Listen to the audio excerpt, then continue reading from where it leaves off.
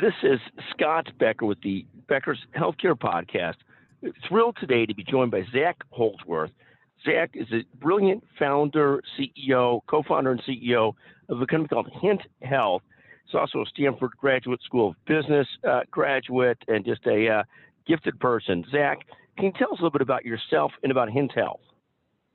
Yeah, thanks for having me. Really excited to be here. I'm actually from New Zealand, so came over to the US in about 2009, and as you mentioned, went to Stanford to do my MBA. And I got very interested. I'd always been pretty entrepreneurial, and I got very interested in kind of startups and specifically healthcare. And so wanted to kind of try to find a way to join the healthcare system, but in a way that was sort of authentic to me. But also, I had this thesis that kind of the healthcare system is kind of fairly fundamentally broken in terms of just payment models and business models.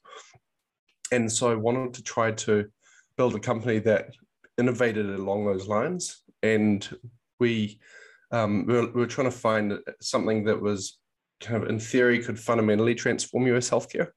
And so decided to start a company called Hint Health. And the kind of initial customer base that we identified we had a lot of alignment with was the direct primary care movement. What we found was that these direct primary care doctors were kind of stepping outside the traditional third-party payer system in a way that was kind of eliminating perverse incentives, was kind of bringing back price transparency, and also removing a lot of the administrative overhead that is traditionally associated with the fee-for-service system.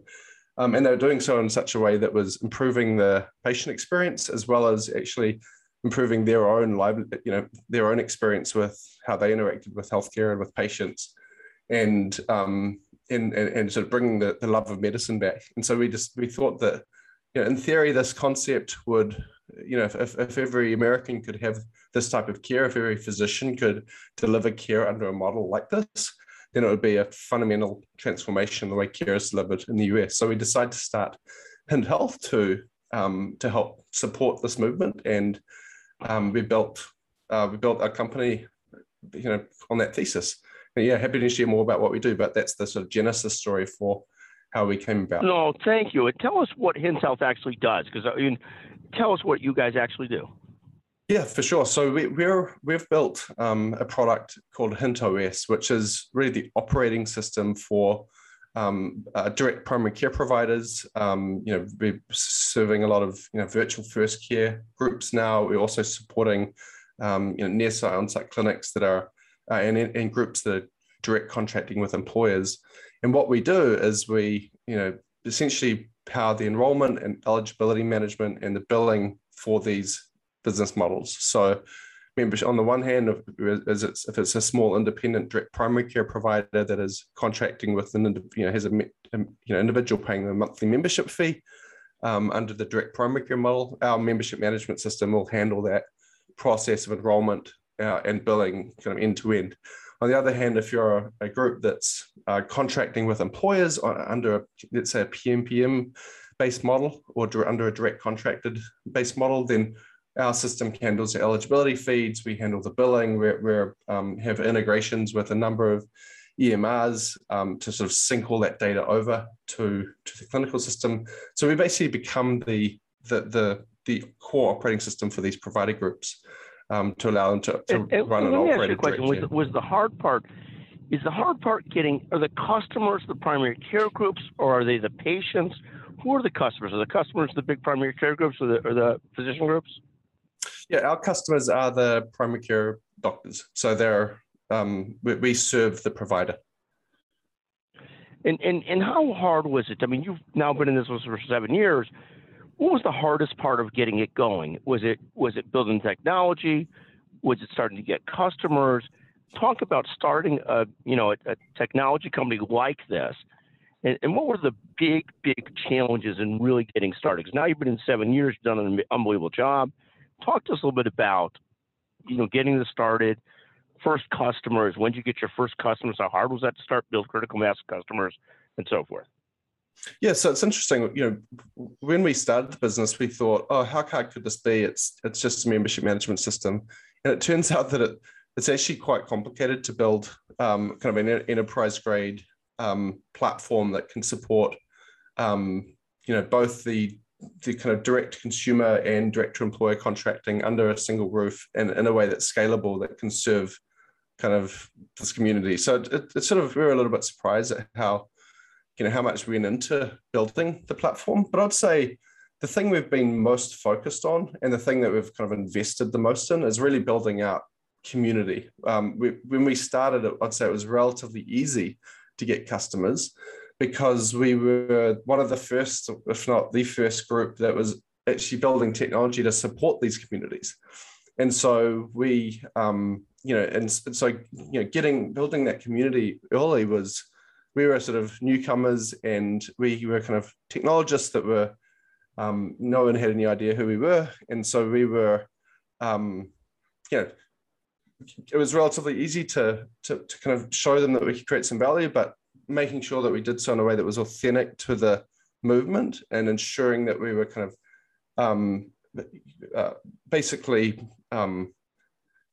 building in a way that met the needs of the movement and that was authentic to the movement. That was sort of something we really invested in, and continue to do so to this day. And I'd say that one of the biggest challenges for us is that as we continue to grow and scale, the stakeholders we're serving have grown as well. And trying to figure out how to kind of integrate new customer segments into our customer base while maintaining that authenticity to our core customer group. That's been something we've really focused on a lot, and it's been challenging, but I think we've done a good job there. But that's really a fascinating story for entrepreneurs. As you grow into having more sophisticated customers, they expect what you talk about is the enterprise grade software. And you have a few primary care physicians to start with. They're happy to have the product, they're learning and so forth. But you start to build an enterprise grade like client base and product. That's a big step up and a big growth part of the curve, isn't it? Yeah, for sure. And one of the things that I've found really interesting is that, some of our more sophisticated kind of larger customers today actually started off as very small independent clinics, and they grew from a couple of doctors into a kind of a national scale network of providers. So it's been really interesting to see the journey of our clients kind of pulling us along with them as well, and kind of really pushing us to get better. So that's been a fun journey. Oh, that's just fantastic. And sometimes that's the best way to grow with customers that you grow with. So they know you, they're growing with you. It's organic, magnificent. Talk about building a company like yours. What do you look at as the core competencies of the company? How do you sort of look at that when you say we have to really stack resources in X, Y, and Z? What are those core competencies for the type of software as a service company that you have that you've built? How do you look at that? Yeah, I'd say that, if you look at it, just our head count, we would say, close to, let's say, 3/5 in product and engineering or R&D. And if you sort of think about what we're doing, no one's really done what we're doing, because when we started, we were serving a relatively new, or essentially a brand new community that hadn't really been served by by technologists. And so for us, really having a keen eye on the right way to build product and the right way to kind of build a technology platform, because often customers will ask for, a better horse, but you've heard obviously the famous quote, but Henry Ford built a car, right? So our clients they're not product people, right? They're doctors, and they need to be served by technology. So trying to figure out how to make sure that we're building the right thing for the long term, while also listening to our customers. That is, I'd say, the kind of the core thing that we have to be really good at here at Hint, because we're doing something new that hasn't really been done before. And absolutely. So 60% of headcount on really improving the product constantly, and that's a never-ending battle. That's a lifetime of the company battle of constantly improving it. And then the other 40% of people, is it in distribution and sales? Is it key account management? Have you brought yet finances in-house? What does it look like? Because people are always trying to figure out, we're a big proponent in a software service company. Everything is spent the first few years on building the product. Like you said, 6% of people there on just constantly improving the product. And then 30, 40% not forgetting to commercialize and make sure you're actually finding customers that use this and so forth. How do you look at it beyond those first 60% that are technologists in building the product? What are the other core competencies? Yeah, so we've got a really big focus on customer service and kind of account management. One of the things I like to tell my team is, when our clients call in, I want us to be able to give them the experience that you would want when you call someone. And so we have really responsive customer service. We know who we're talking to. We're trying to be responsive. Very relatively short customer response time in the 1 to 2 hour range is our goal typically. And so we've got a heavy investment in really just customer success and client management. Beyond that, we've got I'd say a relatively lean sales and marketing organization. I'd say the majority of our clients come from kind of word of mouth and through referrals, and that's something we're really proud of. However, we do host Hint Summit, which is, I'd say at this point, probably the largest kind of collection of people kind of trying to innovate in kind of business models and primary care. And is really a place where our community comes together. That's a huge investment for us every year, and it's an absolutely awesome conference that we host. So that takes actually a good amount of time for us to pull together, and is a big investment on our half. And then the other piece, which is a fairly significant investment at Hint, is kind of our data analytics and data operations teams. One of the things we're doing for our clients is often, they're interfacing, if we've got clients that are interfacing with employers or TPAs to get feeds of eligible members, or, basically get information from the employers. Often that data is coming from relatively antiquated systems. And so we've actually got a team that handles that kind of importing of information to Hint in a way that is kind of clean and consistent, because our clients are relying on that. So we've got a data operations team and data analytics team that does a lot of work around that type of area. And we're also very data driven. So we've got 2 or 3 folks in that team that are kind of full-time looking at our data and trying to figure out ways to improve. Thank you. One more question. A brilliant person comes from New Zealand. How does a brilliant person who went to school in New Zealand, I think, how do you end up at Stanford Graduate School of Business, one of the great institutions in the world in business? How does a guy get from New Zealand to Stanford and then back to New Zealand, quite frankly? Yeah, well, you get back to New Zealand when there's a global pandemic, and you kind of get a bit scared of what's going on, because New Zealand in that way is a bit of a sanctuary. But I'd say ever since I was a boy, I'd actually dreamed of coming to Silicon Valley. My dad had the first computer in our town, basically.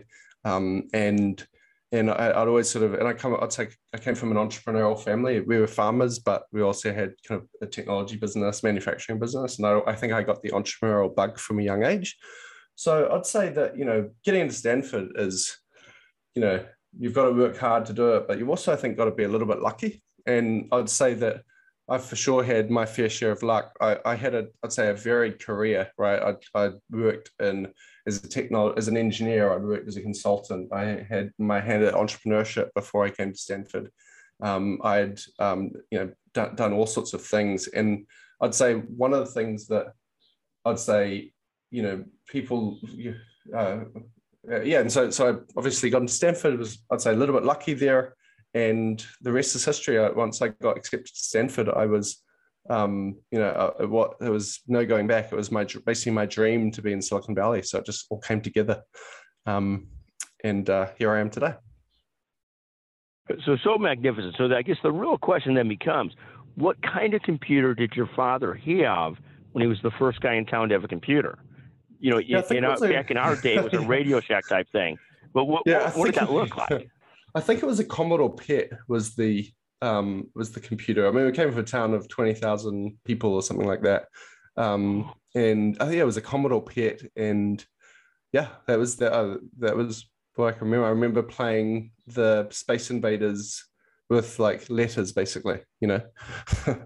100%, Yeah, 100%. All of us, those that are my age, and I'm older than you, remember those days. And right. Zach Holdsworth, I want to thank you. Hint Health, thank you for joining us on the Becker's Healthcare Podcast. Just a pleasure to learn about you, about what you're doing, and so forth. Thank you so much for taking the time to visit with us today on the Becker's Healthcare Podcast. Thank you for having me. I really appreciate it.